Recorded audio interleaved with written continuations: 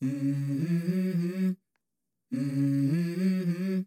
is A Million Other Choices, and I am your host, Kim.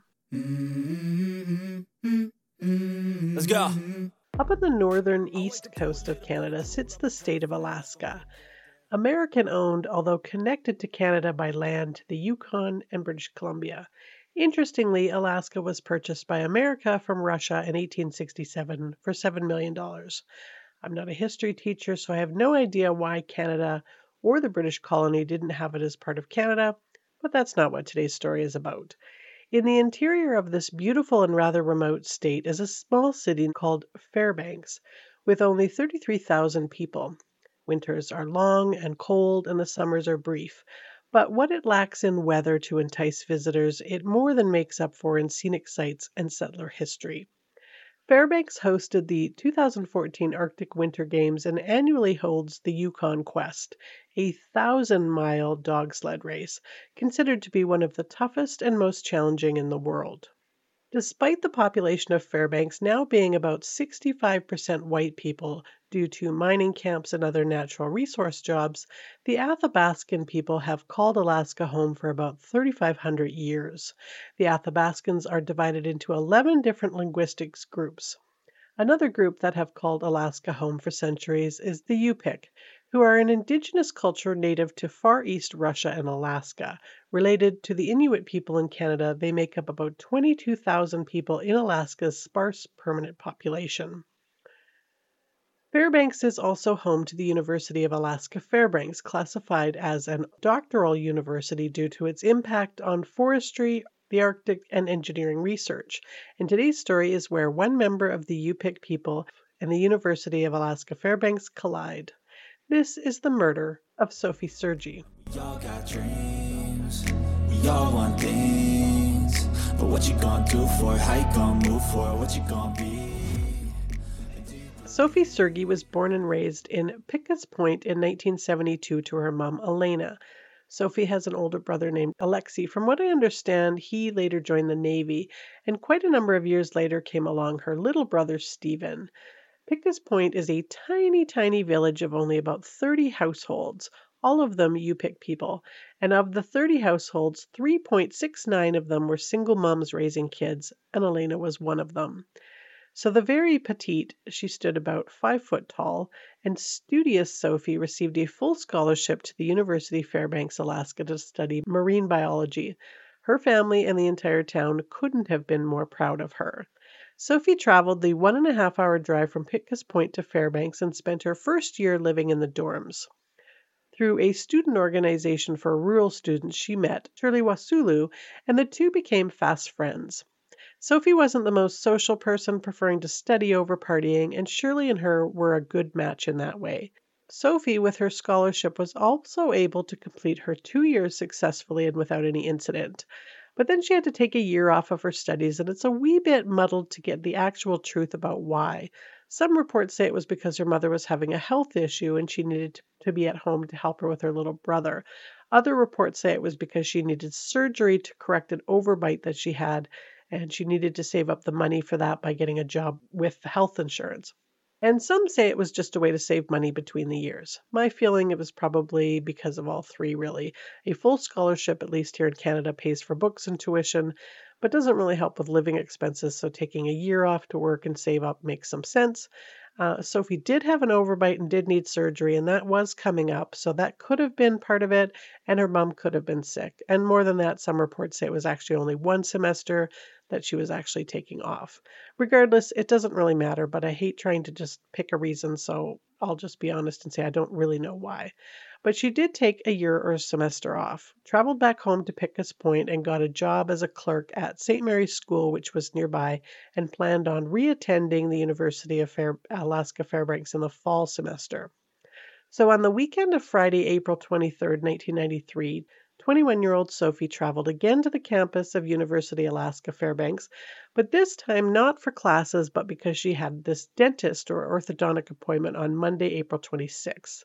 So she had arranged to stay with Shirley at her dorm room in Bartlett Hall, which is an 8-story co-ed dorm facility. And the floor alternates like one floor boys, second floor girls, third floor boys, etc. So Shirley's particular dorm room was on the second floor. Sofie and Shirley were excited about this arrangement because they could spend the weekend hanging out like old times together, and then she could go to her appointment and then fly back home again. And that night, it was a Saturday, they just hung out together. They got food, talked, gossiped about all the usual things young women would do when they haven't seen each other in a few months and want to catch up with each other. There's no drinking or partying, just casual hanging out between friends kind of thing. So that Sunday night, which was the night before her dentist appointment, Sofie hung out with Shirley and her boyfriend Noah in Shirley's dorm room and watched some movies and ate pizza. Again, just really normal, wholesome college stuff to do. Around 1:30 a.m., which would actually be the Monday now, Sofie wanted to have a cigarette, but being that this is Alaska, even if it was April, it's still super cold out. So Shirley told her just go to the second floor women's bathroom and sneak a cigarette in there. Lots of girls did it, and as long as she blew smoke near the exhaust fans in the shower part of the bathroom, she would be fine and wouldn't get caught. And it was better than going out into the cold. And if you're wondering about the staying up late part on a Sunday night, this particular weekend was just before finals were to start, so although Shirley would have had some studying to do the next day, there weren't scheduled classes to attend. From what I can piece together, these washrooms were kind of different from any that I have seen before, but I've never lived in a dorm or been to a hostel or anything, so maybe it's not that odd. But basically, the washrooms in the dorm were set up with a row of sinks and toilet stalls like any normal public washroom. And then there's a door to a shower area, but a separate door to a room with a bathtub in it. And then adjacent to that washroom is another mirrored girls' room that shares a common wall, but just a separate entrance.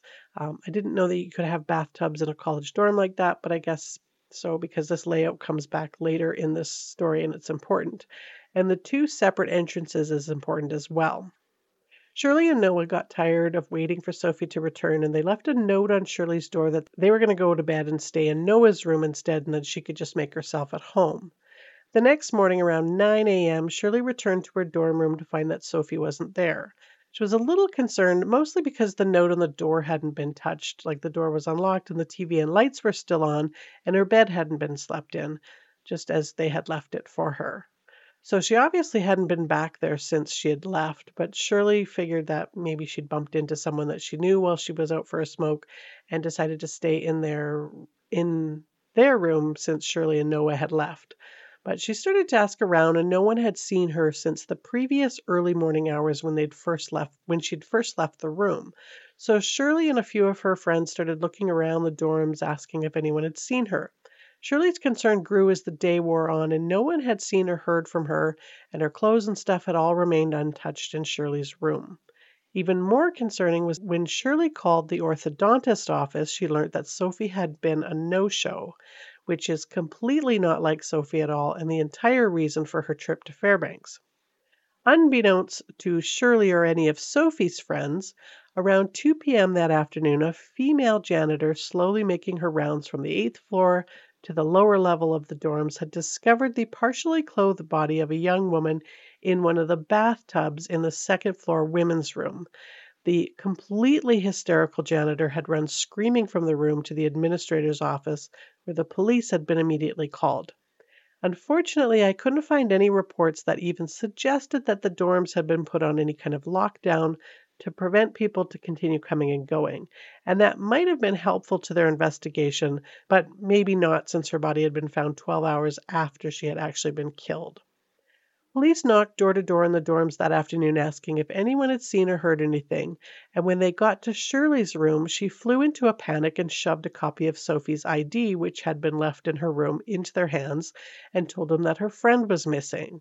And the police were able to make a visual identity from the ID that the girl in the bathroom was in fact Sofie.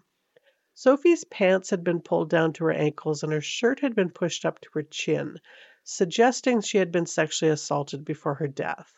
Sofie had evidence of a gunshot wound to the back of her head as well as several stab wounds. Police interviewed all of the students that were on the second floor, and no one reported hearing a gunshot or anything out of the ordinary. It was a bit challenging because it was near the end of the school year, so some students had already left the campus to return to their homes for the summer and weren't able to be interviewed. And there wasn't a ton of security on the campus either at that time, and people were kind of free to come and go without IDs being checked. DNA samples were taken from Sophie's clothing and body, and a semen sample was found. But as DNA was rudimentary science back then, there hadn't been a match. So her case unfortunately went cold, but the samples were put into storage hoping that one day a match could be found when science caught up. The autopsy report showed that Sophie had been bound and gagged and tasered with a stun gun, then beaten, choked, and then stabbed multiple times, including to the cheek and eye, before being shot in the back of the head with a .22 caliber gun. At some point, the water had possibly been turned on to try and destroy evidence because when they found her, her body and clothing was damp, and her time of death had been determined to be sometime between 1:30 a.m., when she was last seen, and 5 a.m. There was a really large memorial service held at the university for Sophie, and counselors were brought in to help the students cope with such a traumatic event happening so close to home for them. Sophie's body was returned to Pickett's Point, and her mother, who was beyond distraught, laid her to rest next to her grandmother's plot. According to Bratterstein, a YouTube podcast on this case, Sophie had talked to her mom on the phone around 4 p.m. the Sunday to tell her that she had promised her little brother Stephen a new kite for behaving while she was gone. And whenever somebody dies, we all think back to the last time we talked to that person, and that's how we remember them. So Sophie was remembered as a kind-hearted young woman who truly cared about her family and village and was such a bright light taken away far too soon. There were two semi-witnesses that they were able to get a tiny bit of information from, but it unfortunately didn't really help point to any particular suspect. One female student said that she had gone to the girls' washroom on the second floor sometime shortly after 1:30 a.m. to shower. She had noticed the light was on in the bathtub room and thought it was a little bit odd because of the time of night, but she didn't really think much of it. And while in the shower, she heard what sounded like firecrackers or fireworks, but because of the shower stall acoustics, couldn't really tell where they were coming from or what the noise was. And she had assumed it was kids or firecrackers until the next day when Sophie was found, and she started to piece things together. Another female student said around the same time she had gone into the adjacent ladies' room, also to shower, and heard through the common wall what she assumed was two students having sex on the other side of the wall. She did hear a metallic thud as well, but again didn't put the pieces together until the next day. The investigators couldn't really pin down a suspect, but did know that whoever had done this had planned it to a certain degree. He had been prepared with a stun gun, knife, and a .22 caliber. And because it was sexual in nature and showed a particular amount of rage and violence, they didn't really suspect another student because the level of sophistication was too high. But perhaps a serial killer who happened to know the campus well and had been watching Sophie. And according to Crime Capsule's stats, Alaska has the highest population of serial killers, with almost 16 serial killers per 1 million people. Alaska provides a good degree of isolation and wilderness in which to dump and hide bodies, which tends to appeal to those in the serial killer trade. It also has a lot of seasonal workers, which contributes to a transient population, and with that comes quite a bit of sex trade working, and of course the serial killer favorite, hitchhikers. Another problem for investigations is state troopers trying to spread themselves over a vast, isolated wilderness. So with so little to go on and the DNA stashed away for hopes one day for someone to compare the samples to, Sofie Sergie's case went cold in Elena. Sophie's brother Alexei and Stephen waited for answers that they feared would never come. And then in 2010, a retired businessman got together with a transportation engineer in Lake Worth, Florida, and inadvertently changed the face of cold faces around the world. Curtis Rogers and John Olson got the bright idea to combine two genealogy profiles of sites like 23andMe, WikiTree, Ancestry.com, etc., into a much larger database to help people find their birth families, and started GEDmatch. When you upload your profile into one of these sites, you have the option of using an alias, but you must use a legitimate email address to register it. GEDmatch, or GEDmatch, It takes those profiles and allows you to sort results with a shared global tree with the closest matches. And by April of 2018, GEDmatch had over 900,000 profiles uploaded and had helped 10,000 adoptees find their biological parents. Up until 2018, police and FBI used CODIS to try and find matches for DNA samples.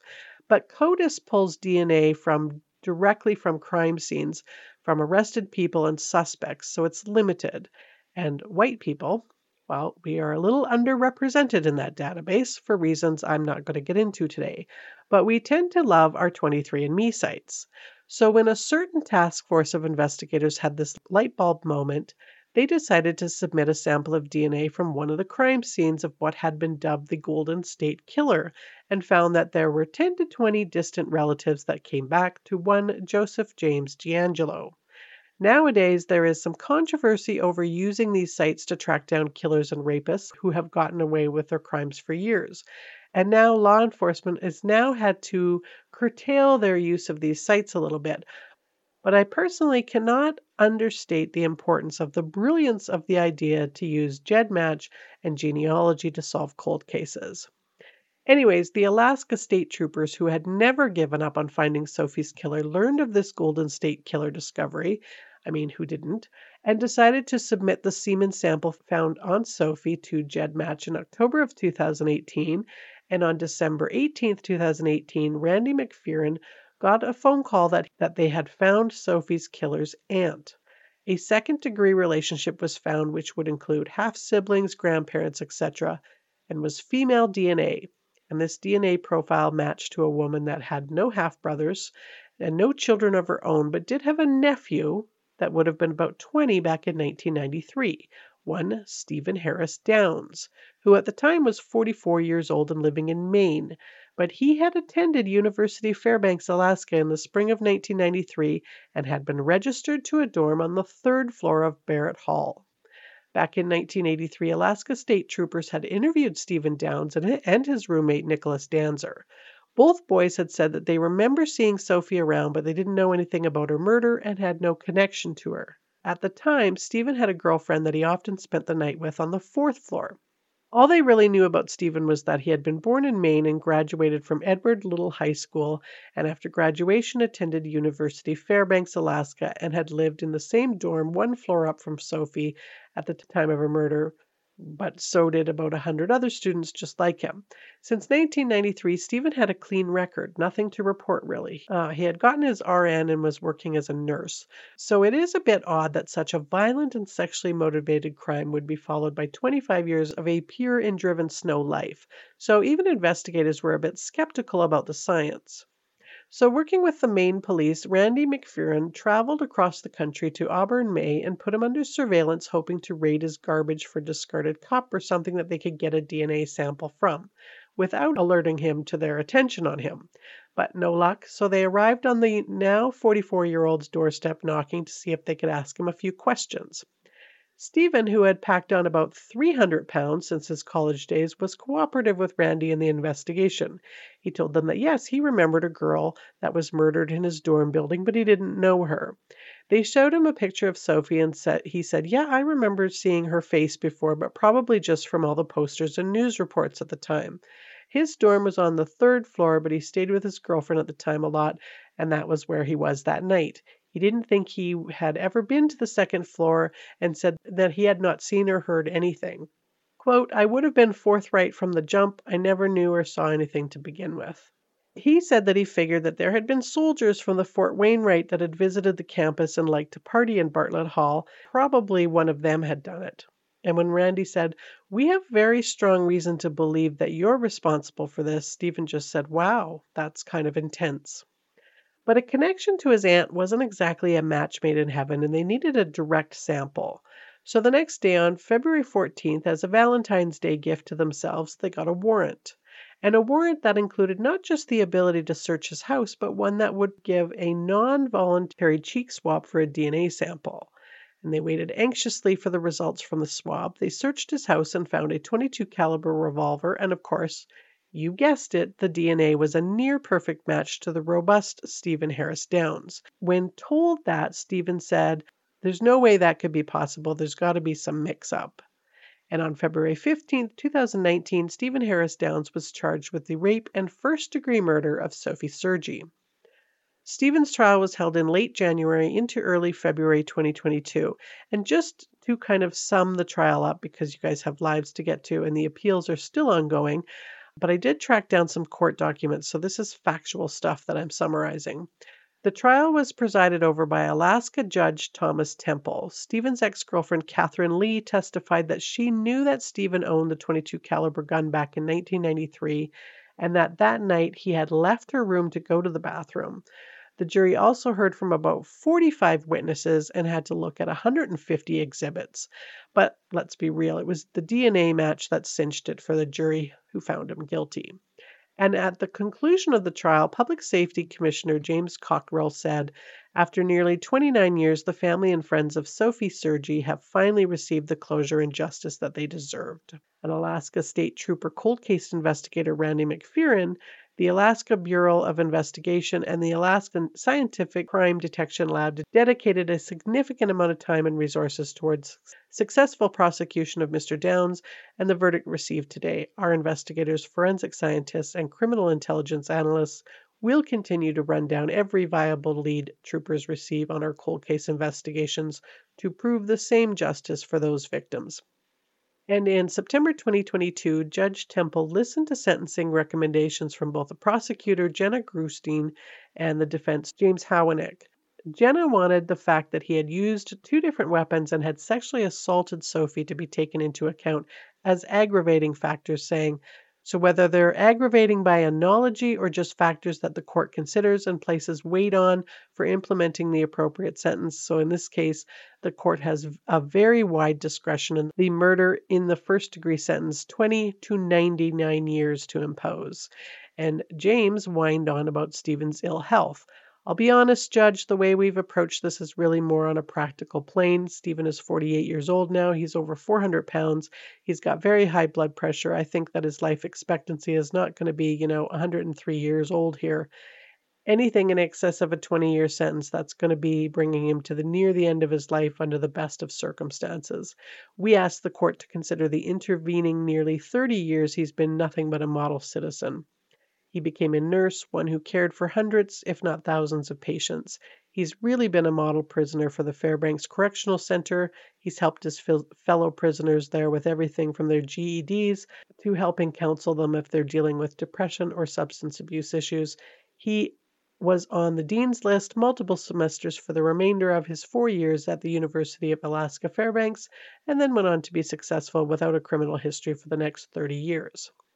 Judge Temple used sentencing guidelines from 1993 and said, to the charge of sexual assault in the first degree, the court is required by law to impose exactly an 8-year term of incarceration, and the court has no discretion to deviate from that number according to the laws in effect in 1993. I will note that there's no sentence this court could impose that would be adequate restoration of Miss Sergie's surviving family or her extended support network. There's nothing the court could do to restore those folks. And with that, he was given 67 years for murder and 8 years for sexual assault. So under Alaska law, if he has no problems in prison, he can be released after he serves 1/3 of his sentence, or 25 years. So he's going to be 69 years old, probably a lot thinner because it's hard to maintain 400 pounds on a prison diet, although there is a commissary with Cheetos and ramen. Anyways, that was the very violent and terrible murder of Sofie Sergie. And I'm going to be back again next week with another case. In the meantime, you guys all know what to do. Rate, review, sign up for the exclusive content. You can check me out on YouTube, and I'm also on Instagram. Thank you so much for listening. Let's go.